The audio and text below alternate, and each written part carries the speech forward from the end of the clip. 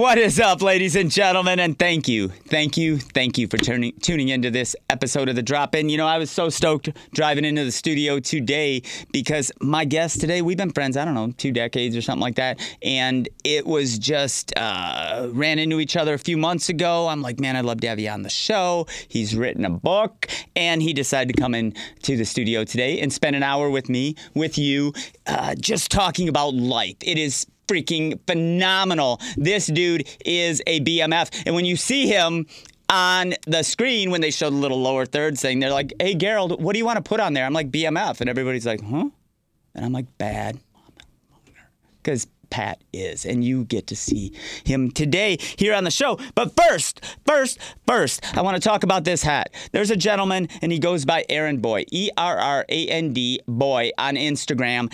And I've had his stickers for like a decade. I sent him a message a few weeks ago, and I said, hey, I'd love to have you on the show. I'd love to have you on the show. Your sense of humor is money. Your artwork is rad. And he didn't even acknowledge that I invited him to come on the show, but he sent me a box of stuff, and he said, happy holidays, Garold. Glad to connect. Boy. Dude. Nobody knows who he is, but he puts out these funny guy. This guy says, don't act your age unless you're 8. Don't act your age unless you're 8. I act about 14, but 8 was a good year. 8 was a good year. Yeah, I was playing squirt hockey. We were taking over the world. I was just really falling in love with that game. But if you can, check out Errand Boy and support this dude. He's been putting out some of the coolest stuff for over a decade. My friend Bill Danforth had stickers of him, or stickers that this guy did on his fridge, and I have those fridge doors in my house, hanging up like artwork. But anyway, Errand Boy, check him out. Cool guy. I got to give my friends props. And even though we don't personally know each other, I feel like him and I do. So rock and roll. Thank you for doing what you do. I'm sure he's going to watch the show when this one airs. Before I get too much into what's been going on in my life, I want to talk about the BMX world. Because my guest today, he's been all over the world riding a two-wheel machine. And for me, you know, if you've watched all the past episodes of the shows, we've had Ron Thomas in here. We've had Mark Flipowitz in here, and now we have Pat Schreader in here, and you're like, dude, you're a skateboarder. Why do you have these BMX guys in here? Because when I was growing up, the BMX guys were the coolest, and they had the best ramps. And I liked riding big stuff. They had the big ramps, so I ended up having a great group of friends who loved two-wheel machines, and they're still my friends to this day. And so it's with great honor, and I don't even know what a good word would be to introduce you guys to a very good friend of mine, Mr. Pat Schreader. Pat, thank you so much for being here in the studio today, brother man. How you doing? Thanks for having me. I'm doing good. How was your Thanksgiving? How's the holidays been so far? Been great, man. Yeah? You know, hanging out with the family and chilling. Well, eat some food. Well, the weather's been pretty cool. I mean, we got that early snow here in Michigan, but for the most part, it's been pretty nice weather thus far. Yeah, can't complain. Yeah, not too cold. You know, I've been enjoying it. I haven't been skateboarding outside, but you know, it's still good. I'm glad we're not plowing through 10 inches of snow yet. Yeah, right. Yeah. But, you know, let's get right into it because I brought up I've been friends with BMXers my whole life. Where did you grow up? We're going to get into 1982 and your first BMXing, but where did you grow up and how was that? I grew up in Saginaw, Michigan, and started riding BMX. I learned how to ride a bike in 81, and then in 82 I started racing. Racing? Yeah. You know, I actually raced probably about the same time. There was a track in Woodhaven, Michigan, a dirt track. And I have one trophy from BMX racing before I even fell in love with skateboarding. Where were you racing at out near Saginaw? There was this, it was called Lee Street BMX, I believe. And it's now a boat dock. A boat dock? Yeah. How does it go from a BMX track to a boat dock? I guess it's close enough to the water. That makes absolutely no sense. Like, I mean, Saginaw, I've been to Saginaw. Saginaw actually is a rad town. I know it gets a bad rap, Sag Nasty and all that stuff. I've always had good time in Saginaw. Yeah. How long were you in Saginaw for? Did you go to high school there, all that kind of good stuff? Yeah, I went through, I lived there till I was about 22, 23. But I'd already moved out by then. I lived in Kalamazoo for a little bit and then started getting the travel bug pretty much as soon as I got my license, and tried a different couple places in Michigan, and was always trying to travel, Chicago, stuff like that. Ended up in Cleveland probably when I was about 23, and lived there for like 15 years. And while I was living there, I was traveling around, doing the thing at Woodward over the summers and going wherever. And well, one of the greatest times in my skateboard life was the Empire of One tour when we came down through Chenga World. Yeah, that was awesome. And it was incredible. It was, I don't even know, 96, 97, somewhere in there, somewhere in the mid-90s. And the guys from Flint, Empire of One was a skate shop in Flint, Michigan. It's right in the middle of the state, not too far from Detroit. And they were going on a filming tour, 5 cities in 3 days. They invited myself and legendary skateboard icon Bill Danforth to go with them. It was hilarious because none of them knew us. Yeah. And I'm Mr. Passive. Danforth looks gnarly as heck, but he's a pretty cool dude to travel with. But they had no clue how to treat us. So we were like in the back by ourselves because they thought we'd like cut him up and eat him or something. They thought we were like cannibals. I don't even know.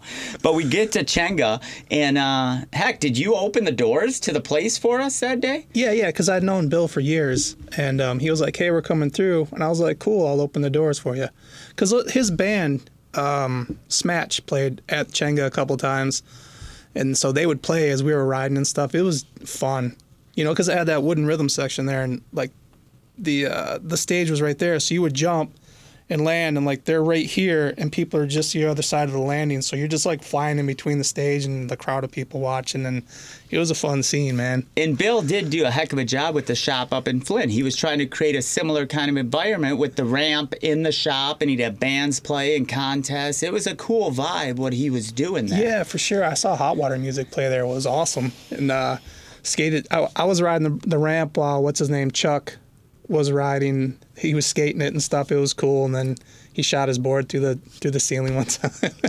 Yeah, that was cool. But the Chenga scene was very, very unique, and it was right near Cleveland, Ohio, and it was in an old like Farmer Jack or grocery store. I don't even know what that was. I don't know what it was either. It was like a Kmart sort of thing. Yeah. And just a great spine ramp, great street section. Always. I visited Chenga 1 probably 3 or 4 or 5 times, and I always had a great time. But that tour, that was our first stop, and that set the bar so high for the rest of that tour. And they put out a whole video about it. 5 cities in 3 days, and it started that day. Yep.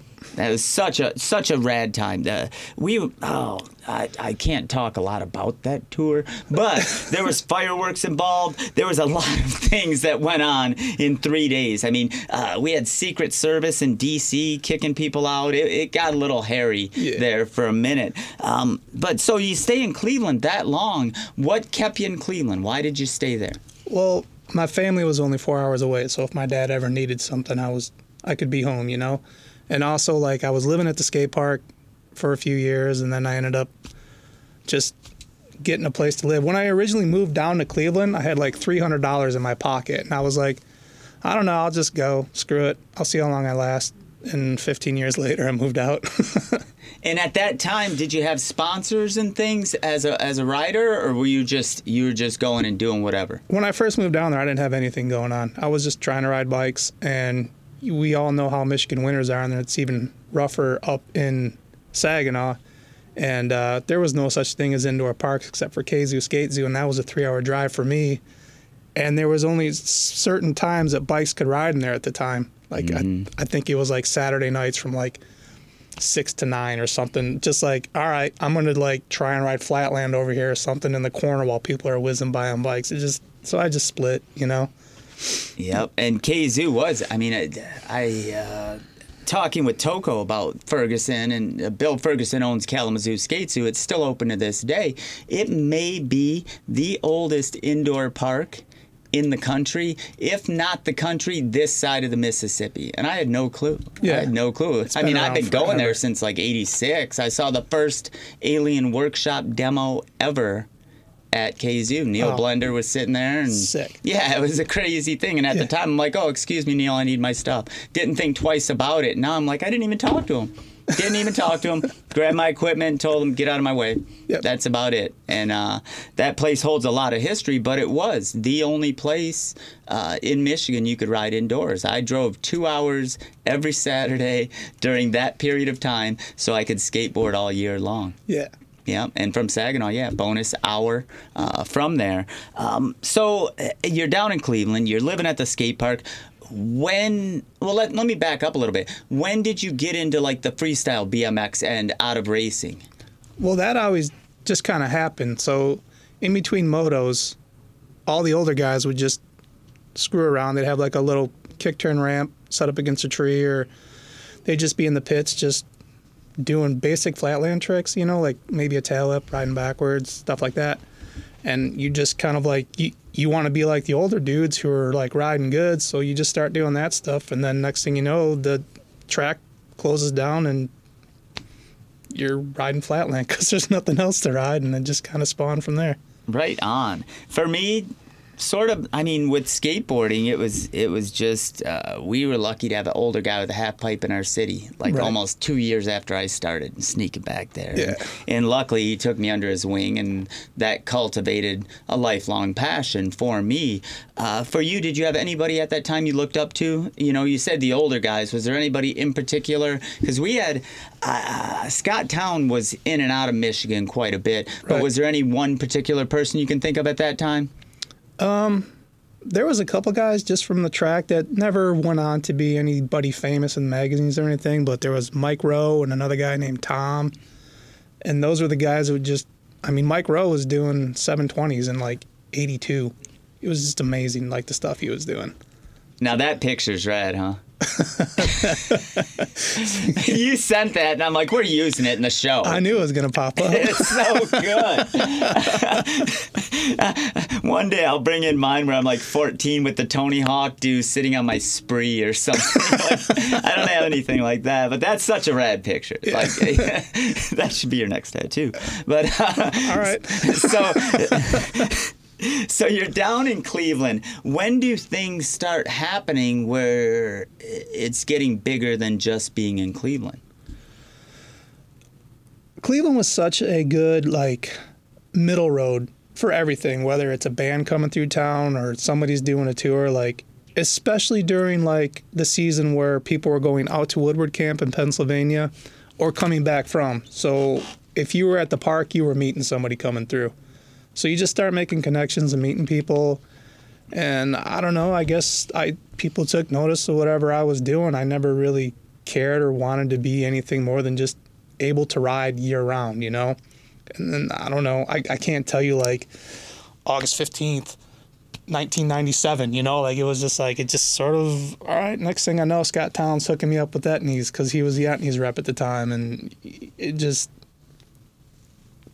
happens, I don't know. Didn't try. Well, and Scott Town is such an amazing dude. I've asked him to come on the show a few times. Eventually, I'm going to get him in here because You're going to have to do multiple shows with him. He's just a wealth of knowledge. Yes. And I knew him. I initially met him at KZoo, and he was, full on in the skate world, announcing the contests and stuff, and he was the guy we were looking up to. Right. And then I was on Emerica for a very long time, and because he was the rep of Soul Tech, he was taking care of me, and I learned more about him, about his history with BMX and everything that he has been involved with, and I was just like this guy is I thought he was the coolest guy, the limited amount of information I knew at the time. And then when I kept on learning more, you're right, that would have to be like a whole week of shows with Scott Town because he's still crushing it in skating and skating and BMXing and posting up some of the raddest shots, still involved in the community, a very humble and honest and just a rad dude. And what's really cool about it is seeing him do that with his kids now. Mm-hmm. I think the stoke is higher for him to watch his kids skate and ride than it is for him anymore, or just the same, It's awesome. Yep, he is an amazing, amazing specimen of human being, and I'm honored to call him a friend to this day. Same. Good for you, Scott. Yeah, he's a rad dude. So get in here, Scott. When you watch this,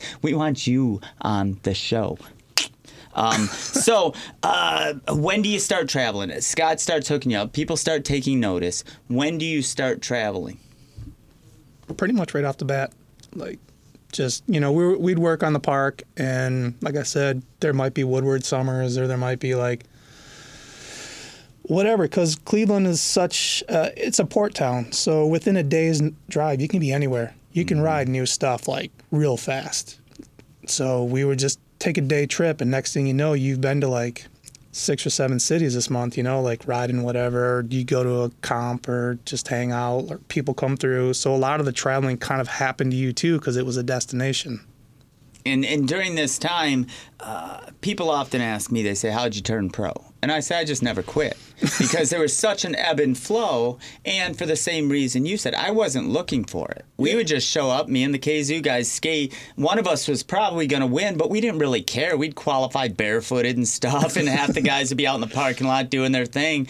It didn't matter. We were just having a good time, and we were together. And it was a reason for friends to get together when there were contests or any kind of events. Yeah.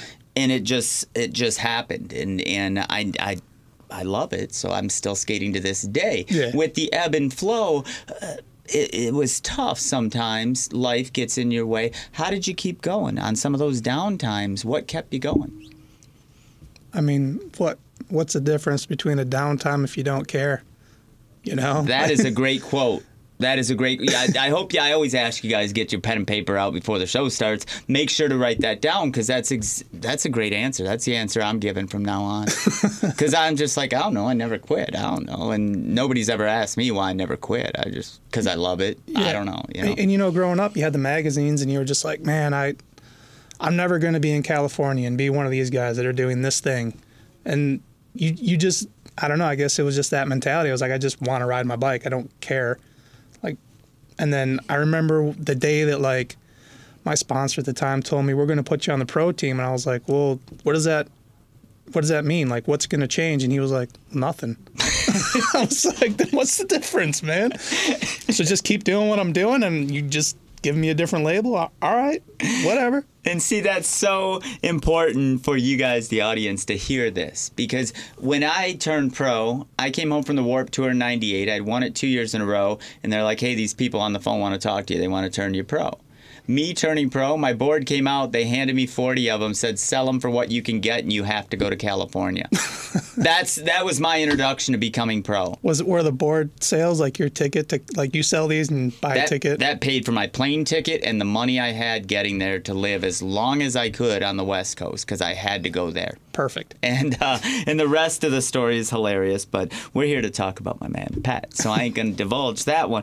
But so you get sponsors, you turn pro. Was there any pros at the time like you looked up to that you thought were pretty cool, that maybe you might wanted to meet? Because for me, it was always John Cardiel. And on that trip that we started talking about, the trip we started in Chenga, I got to FDR Park on that Sunday. We're coming home. I'm like, wow, yeah. And I'm like, man, it'd be great to see Cardiel here. Oh, man. And I look across the park, and there's John Cardiel, Julian Stranger, and Jake Phelps sitting in the van. Get out of here. I'm not even kidding you. That would have been incredible. Cardiel gets out of the car. He starts ripping around, takes a slam, doesn't skate anymore. Julian never got out of the van, and Jake Phelps never stopped skating. But I was so fired up.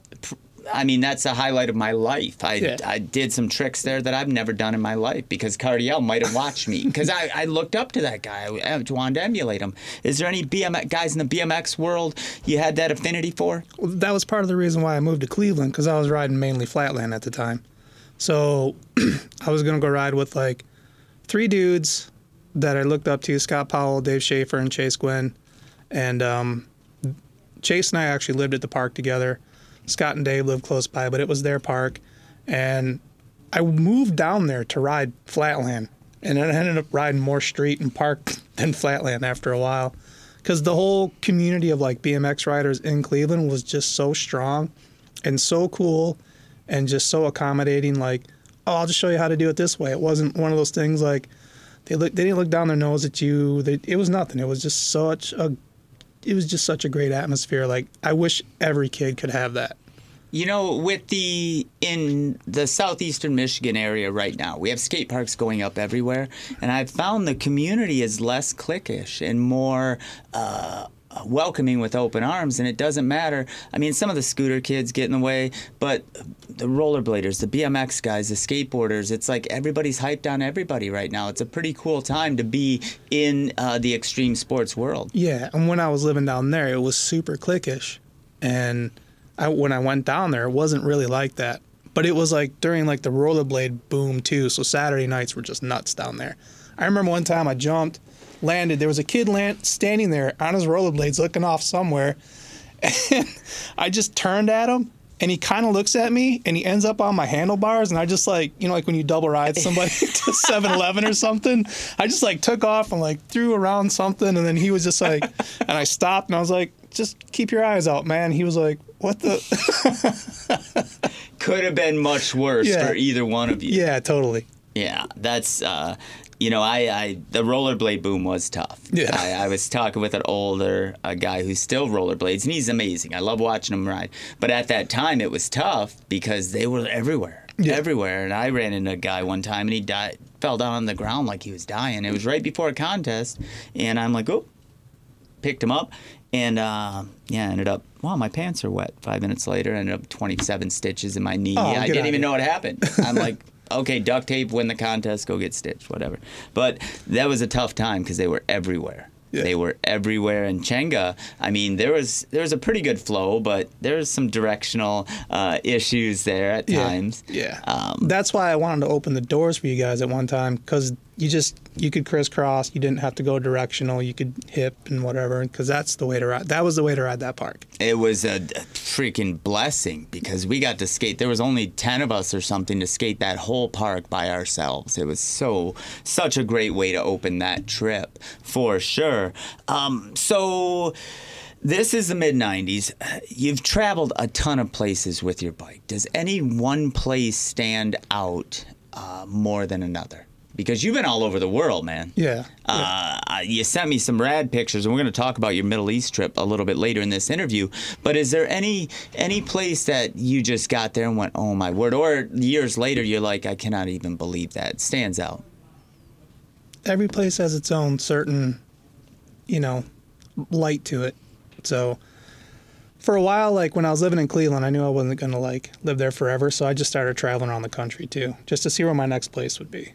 And it was between Salt Lake City and Austin, Texas. And I ended up moving to Austin for a few years. And as far as out of the country, every trip was awesome for its own reason. Mm-hmm. We went to England, we went to Hastings, we flew into London, drove down to Hastings, and then drove up to Sheffield. So I saw most of England in one trip, which was amazing. I saw castles, went through Robin Hood County, and I learned then that Robin Hood was a real dude, not just some cartoon or a movie that with whoever in it. I was like, oh, he's a real guy. Cool. I'm American.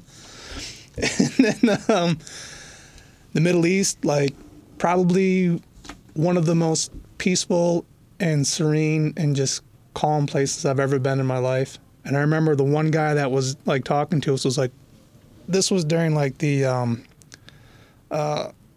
Hussein, era. See, and I get them mixed up because the first time there was, a military action in the Middle East, it was the early 90s because I was still playing junior hockey. So it was 91, 92. And then the second time, I think that was the Saddam Hussein thing, which would have been the later 90s. Yeah, early 2000s, whatever it was. And he was just we just don't want you guys to think we're all bad people like him. And I was like, we got shitty people in our on our side of the water too, so don't worry about it. Japan, I turned 26 in Japan, and oh, sweet. Yeah, it was cool, man. So like I said, everything's got its own thing, so it's not like I can hand first place trophies to anybody. I'm just they're just all awesome. That's cool. That's very cool. We're sitting here with Pat Schreader, ladies and gentlemen, and thank you for tuning in because the first portion of the show, our first 24 minutes, talk about growing up, BMX. Well, now we're going to get into the next phase, which I'm excited to talk about because I want to talk to you about tattooing. When did you start tattooing? And why? Why? Well, I found tattooing when I was about 13. There was this guy in my neighborhood. His name was Dwayne McInerney. And he had the ramp, and he was also a skateboarder. So, opposite of you, I had the skateboard friends with the ramps. I didn't have the ramps. So, Dwayne has a ramp. I always want to go ride it. I don't know anything about him. I just knew he was about 6 or 7 years older than me. So at 13, 19, that's a huge jump, you know. I meet him one day, just randomly. I'm riding with some friends. They knew him, type thing. And I was like, you got the ramp, right? He's like, yeah. I was like, I always wanted to come ride it. He's like, well, why didn't you just come over? I don't know, man. You know, like, I'm 13, I'm hot, I got a big pimple on my nose, whatever. And he's like, all right, well, come by tomorrow. I was like, all right, cool. Come by tomorrow. He's like, we can ride till 3, and that's when my appointment shows up. It's like, appointment? He's like, yeah, I tattoo. I was like, really? And he had like a little mom heart tattoo on his arm there, and it was probably about this big, but to me it was a sleeve at that point, you know? So I'm like, all right, cool, man. And then I keep going back a few times, gain his trust. He's like, yeah, you want to come in and watch this tattoo? I'm like, yeah, that's cool. And then he made these sponge paint things where he made skulls all over, and he's just like making art and making cool stuff. I'm like, you can just do this and make a living? He's like, yeah.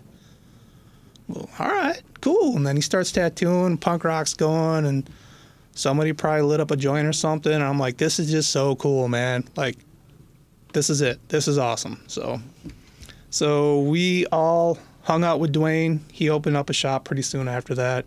So if we weren't out, all my brothers skateboarded and I rode BMX. So if we weren't out getting into trouble, riding, skating, we were at the tattoo shop in no particular order. That's just the 3 things we did every day. So tattooing's always been a part of it since I was about 13. Well, and what is crazy is, because I think we're about the same age. So this had to be around 85, 86? I will say 87. Okay, 87. Yeah. For those of you, like, who aren't quite our age. Come on, man. Tattoo shops weren't on every corner like they are now. At that time, I mean, most of the time, if somebody had tattoos, it was because they were in prison. It was a different kind of thing then, because I got my first tattoo in 88. I was 87. I was 16 years old, and I got my first tattoo. When I went to get my second one, my dad thought it was so cool, he got tattooed as well. And he hadn't been tattooed since, like, Vietnam. Yeah. I mean, and then now he's like sleeved, has more tattoos than anybody. But it wasn't the same kind of thing as it is now. No, it was Tattooing totally was very, like I said, you were prison, biker gang, you know, punk rocker. I mean, a tattoo shop, to open a tattoo shop in 87 is crazy a little bit. Yeah. And to make a living, to say you can make a living at it. But it was cool, man. Like, Dwayne's the hub for tattooing for me. He definitely is. Is he still doing it? Yeah, I got a chance to, he's in Florida now, and I got a chance to go down and work with him after I started tattooing. Such a cool experience. Like, even if I never tattoo with him again, I did it. You know, it's awesome. Yeah, see, I'm an illustrator, and people, I draw a very tattoo style, and people say, why don't you tattoo? And there's no eraser. I can erase my thing or throw it away, you know. When did you first actually pick up a tattoo machine and start tattooing? Tattooed my brother Chad, who learned to tattoo from Dwayne, just as a fun. Like, I did a skull, my sister did the red little zips out of it, and I think the piercer at the shop he worked at did a 13 underneath it. And I mean, the whole thing is this big, you know. So then I didn't really do anything with it, and I didn't even think about being a tattooer. But the guy that was kind of helping my brother Chad along, he was like, because Chad learned to tattoo, took off, did his thing, ended up back in Cleveland. I helped him get a job at the shop that was a good shop, and I didn't realize how good of a shop it was until I started tattooing. And then, so this guy, Greg, and I just hung out, you know. Like, he taught me how to make tattoo needles because I was short on money, and this was when you couldn't buy pre-made needles. You had to make them. Mm-hmm. So I was making needles for people, $1 a needle, you know. And he was like, hey, come here, man. You've been hanging around a bunch. You learn to make needles. You want to learn to tattoo. And at that point, I was like so immersed in the BMX scene, and I'd just been told I was pro, but nothing changed. And he's like, you want to learn to tattoo? And I was like, I never thought of it. Never thought I was worthy of it. Never, you know. I was like, I'm doing the BMX thing, and I know I can't have 2 masters right now, so I have to see this window through. And he understood that. And I was like, well, I hope this window's here again, or this opportunity's here again. He's like, I don't know, man. Maybe, maybe not. And when I was ready to do it, they had just finished apprenticing a guy, and I think they were just kind of spent on an apprenticeship, you know? Well, So- it's got to be tough. Yeah. I mean, I've trained people in different walks of my life, but tattooing, that's got to be tough, especially the first time you, like, take the kid gloves off and actually let somebody drill on somebody. Yeah, for sure. So then I asked Chad. I didn't want to ask. The right way to do it, I'd say, loosely is like you get asked to be a part of it. But I figured, well, I'd already been a part of it, and Chad's Chad, so let's try and do this, And it took me. He didn't say yes right away. It took a while, like 6 months to a year, and then I did like a long apprenticeship, like 3.5 years. And during that time, I was living in Cleveland, and I was driving a dump truck. So in between loads, I would just put the drawing table on the steering wheel and just do stuff. Because we'd be at the salt mines for like hours at a time sometimes. So I just, like, all right, man, I'm just going to read or study up or draw or do color studies or something while I'm in the truck. Well, and that's what I was going to ask. Prior to tattooing, did you draw or paint or do anything with art prior to actually starting to tattoo? I'd always been creative in some aspect, but never sat down at a table and just drew, like building ramps or, I'd have to draw enough to figure out what I was making and then make it out of wood or metal or whatever I was doing. So then tattooing came along, and that was just a whole new avenue of being creative and figuring out how to make something else cool and new. It's pretty amazing that I'm going to say almost 100% of the friends that I have and I'll call it the extreme sports world, but it could be BMX, it could be rollerblades, skateboarding, whatever. They're so creative. Yeah. And it's not just creative on their bike or their board, but they either draw or they paint or they tattoo or they play music or they write poetry or something. There's other creative outlets. I think it comes along with it. Yeah, I think you're right. It's phenomenal to me. And with you, with art and tattooing, Danforth, I was lucky because he was tattooing at the time, and we traveled a lot. So we'd just be in hotel rooms, and he'd be like, oh, we got a few hours off. Why don't we try to bang that one out? Gee, so I have a ton of work by Danforth when he was learning. I was like his awesome. I was his canvas when he was really cutting his teeth. By the way, Bill, if you're watching this, I want a tattoo. Please, Well, come tattoo me. Or when I see you, I'll get tattooed. we'll have to let him know to either bring his stuff here. We travel down to Florida and visit with him and get inked down there. We'll go ride Kona, get tattooed. That would be rad. So now, with tattooing, and I pay attention to your Instagram, and I see you travel quite a bit. Do you have a home shop when you're here in Michigan, or do you just do guest spots around the country? No. I work at Eternal Tattoo in Clawson. That's my full-time gig right now. But what's cool about tattooing and the BMX world is like you're giving up like street spots or skate parks for tattoo shops. So it's the same stoke, it's the same travel, you're just doing one instead of the other. And now I'm at a point where I have BMX friends who are close to the tattoo shops I'm working at. So I'll just go ride with them, go to the tattoo shop, reconnect. It's just, I'm lucky.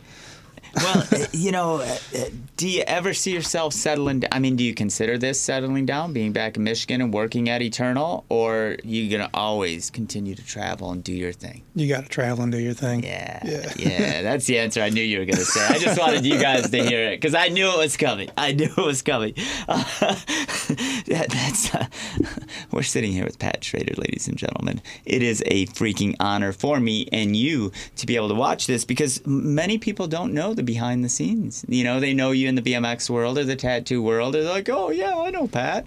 That's about as far as it goes. So this is a pretty big deal for you to come on the show here. Yeah, thanks. Yeah, thanks again for having me. Thank you for coming and visiting us here at the NRM studios.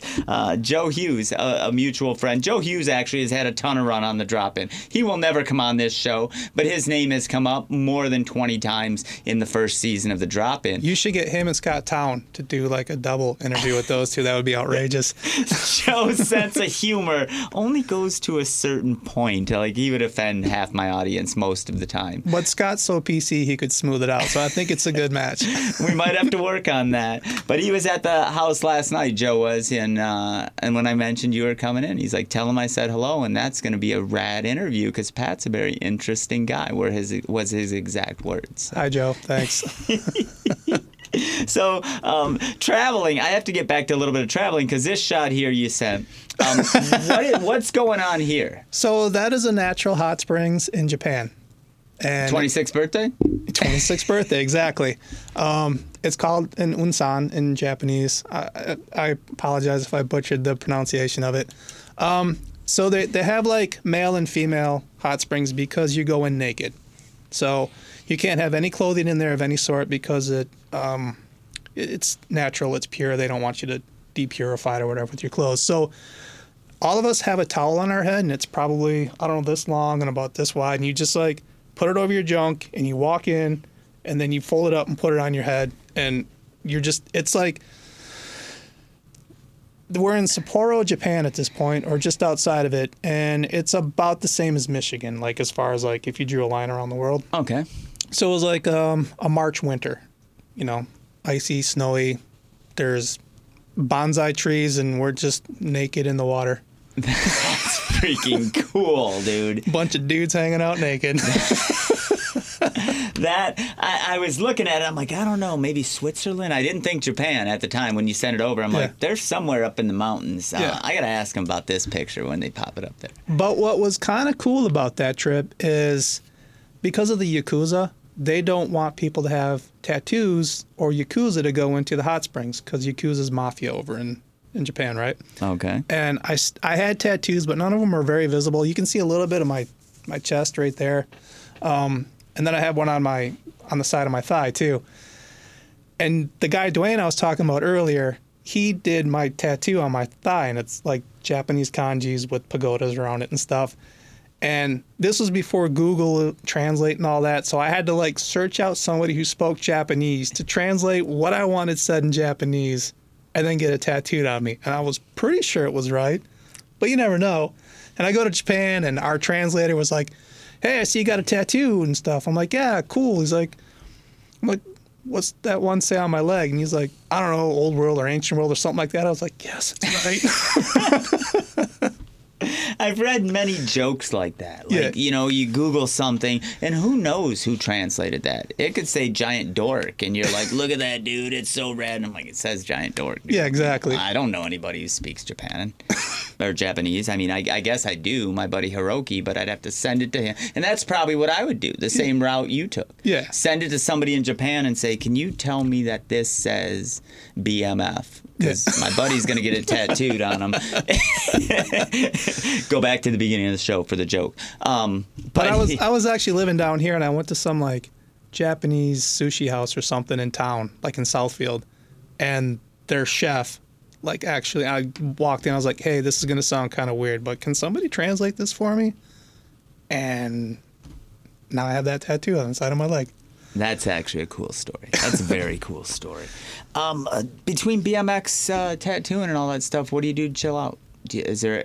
I mean, I know those things chill you out. Is there any other thing you do? Like you do any spelunking or mountain climbing or obviously you're a hair farmer. Your beard's pretty impressive. Thank you. Thank you. I just cut mine for No Shave November, so I'm back to baby face. But like for me, I like to meditate. I like to get out on my mountain bike and ride and do things that aren't. I found, I don't know if you've found this, but like with skateboarding, at certain points in time after becoming pro, when I thought about it too much, it became like a job and it wasn't fun for a minute. Right. It really wasn't. And so there's a handful of things I do that I don't care to be the best. I don't care if they pay the bills. I just can do them. And that's out on my bike or sitting in the park or whatever. Are there any other things in your life that you do just to chill out? I just like being a creative. Like, I do some sign painting. I like to make stuff out of wood. I like to weld.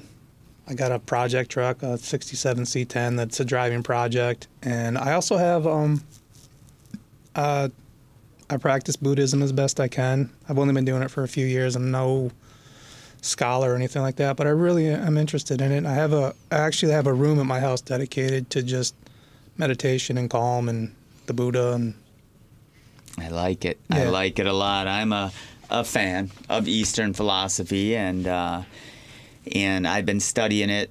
I don't know. I've been meditating about 10 years, been really studying the Eastern philosophies for about the last 5, 6, 7 years. And over the last 2 years really have gotten into it, like really understanding it and looking at other people and their views of it. It's interesting to say the least. And my philosophy currently is surrendering to the flow of life, which is hard. It's Pretty very much. hard, and trying to take my personal yes/no answers out of it. Whatever's presenting to me, I have to do it because the universe is giving it to me for a reason, and it's not my place to say I'm gonna or I'm not going to do it. I just have to do it. It's just 100%. time. It's just time. And that's tough. When you take out personal preference is the hardest thing I've found so far. Right. But I want to talk about your book, because this book, when you told me that you wrote a book, or actually I saw it online and I immediately messaged you and said I want that. I was blown away because I had no idea. When I told Joe Hughes you wrote a book on hand mudras, he's like, "What?" That's when he goes, "Pat's a very interesting dude." and so he said that because he didn't know what else to say. Because he just said, he basically said, you just don't know what's coming. He's very interesting dude. This book, 108 mudras right here, which you can get it, and I'm sure we're going to talk about the best way you can get this book. When you posted this up on Instagram, I was like, Pat and I have more in common than I even thought. How did this come about? And for our viewers, what is a mudra? Why do people even need to know about 108 of them? Well, the number 108 is a very profound number in Buddhism because that's the number of defilements you're meant to overcome before you're enlightened. So you'll see something like this. There's 108 beads on this. So if they do certain mantras or prayers, they'll do them 108 times. So you just count it every time you just grab a bead. It's a way to count. It's a way to just, show your faith or whatever and in the Buddhist philosophy.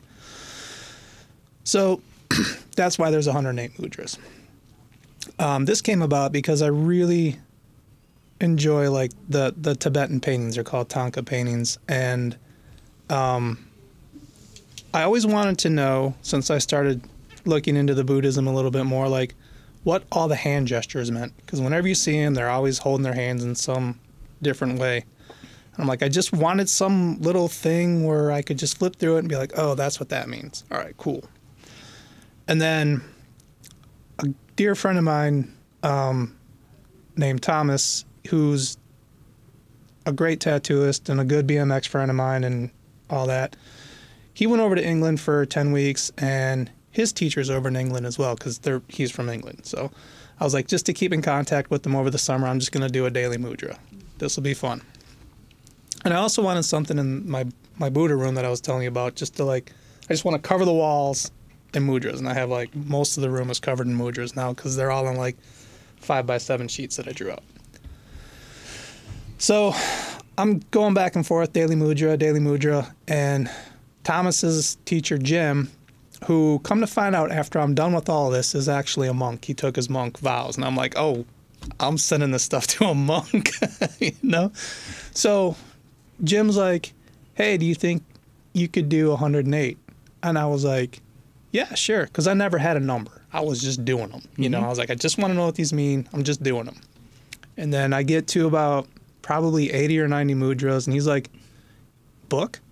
Because we're just going back and forth DMs on Instagram, and I was like, I don't know. Yeah, sure. None of this was ever a plan, Right. So I was like, all right, cool. So I figured since I did all of this, the whole book with by hand, I want to keep it as analog as possible. That's why I went with the spiral bound. And the only thing that's digital about it is that I scanned it and I gave it to Staples to spiral bound it. That's as, Well, and what's rad about having it spiral bound is that if there is a certain page you like, a certain mudra you like, you can keep it on that page. You can flip it open. You don't need a bookmark because you can flip it to the page you want. And the artwork is, great. Thanks. Straight and to the point. And hands. I have a book this thick on just drawing hands. Well, that was part of the reason why I started doing mudras. I'm like, there are no different hand positions than all of this.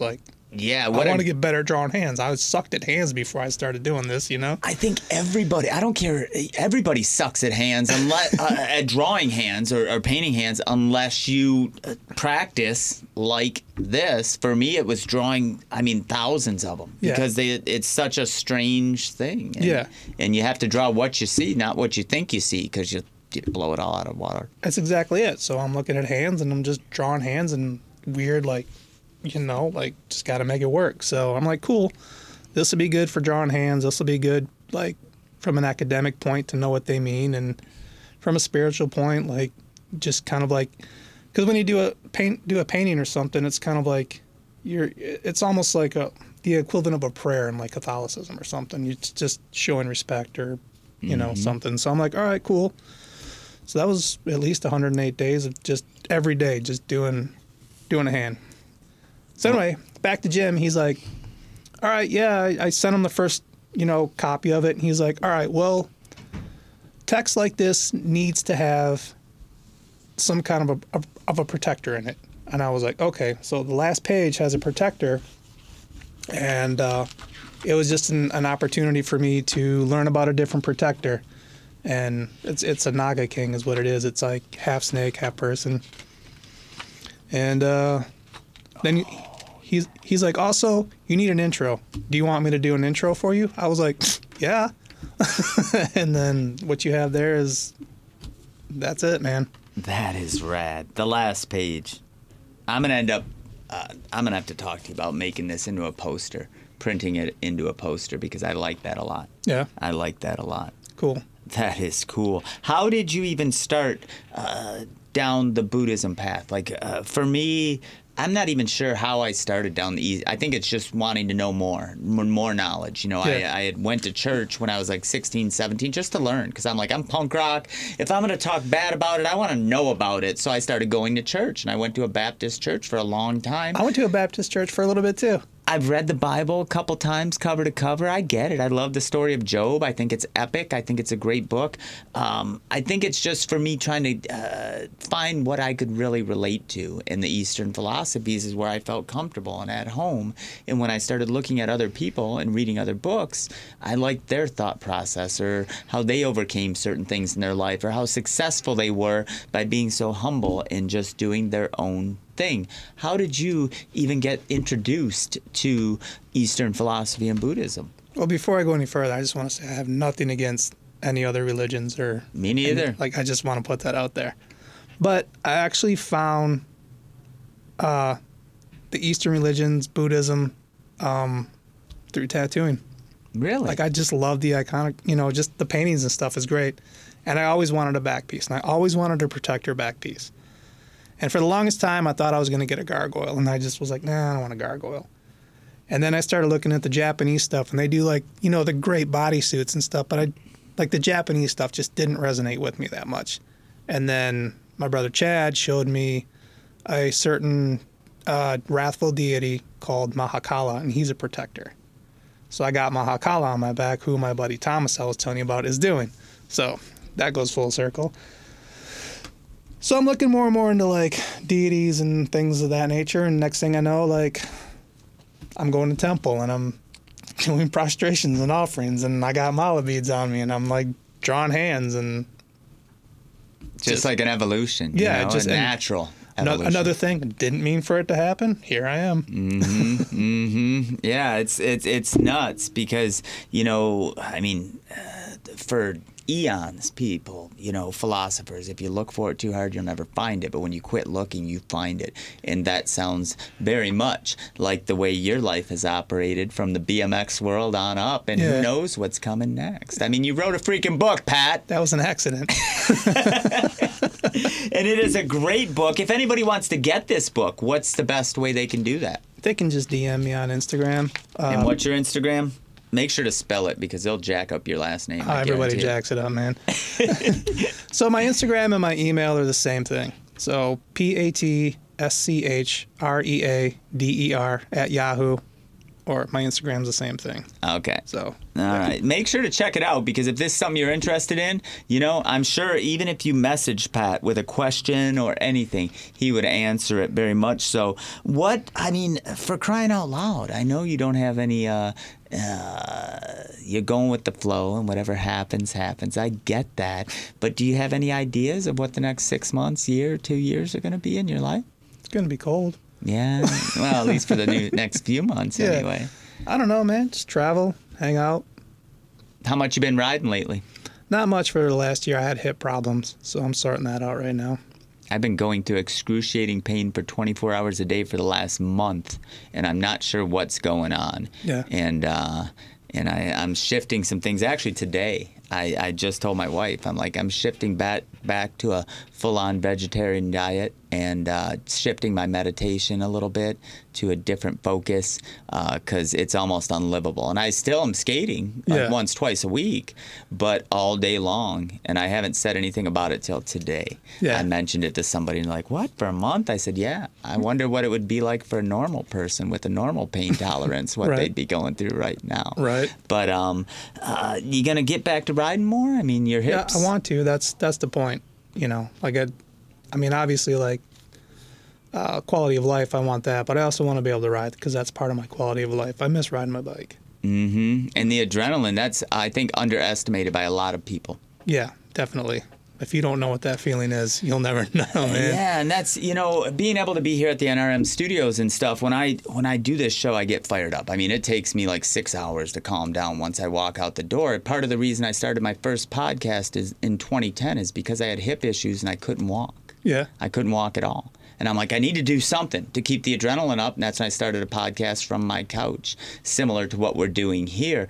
The adrenaline, if I don't have it, I get freaking ornery. Yeah. If there isn't something, if it's hockey or skateboarding or this, I get a little bit bent out of shape. And you being a lifelong, I don't want to say adrenaline junkie because that's not a good term, a lifelong person who has had adrenaline in it every day, to take that away, that's huge. Yeah, for sure. That's huge. Now with tattooing, how do you keep it together? I mean, I get fired up. When I draw, I guess single point focus, and we're going to go back to Buddhism, because when I draw, people always ask me about meditation. They're like, how do you meditate? And I said, well, early on I had to listen to somebody telling me to relax. That's how I started. But now, if I sit down to draw, anything that I'm single point focused on, it doesn't matter, playing my drums, drawing, whatever, it's a form of meditation. When you're tattooing, there's other things involved there. You have a person you're tattooing on, they could move. How is it like that? Like a single point focus? How is it? Yeah, for sure. But it's not the same as drawing or painting.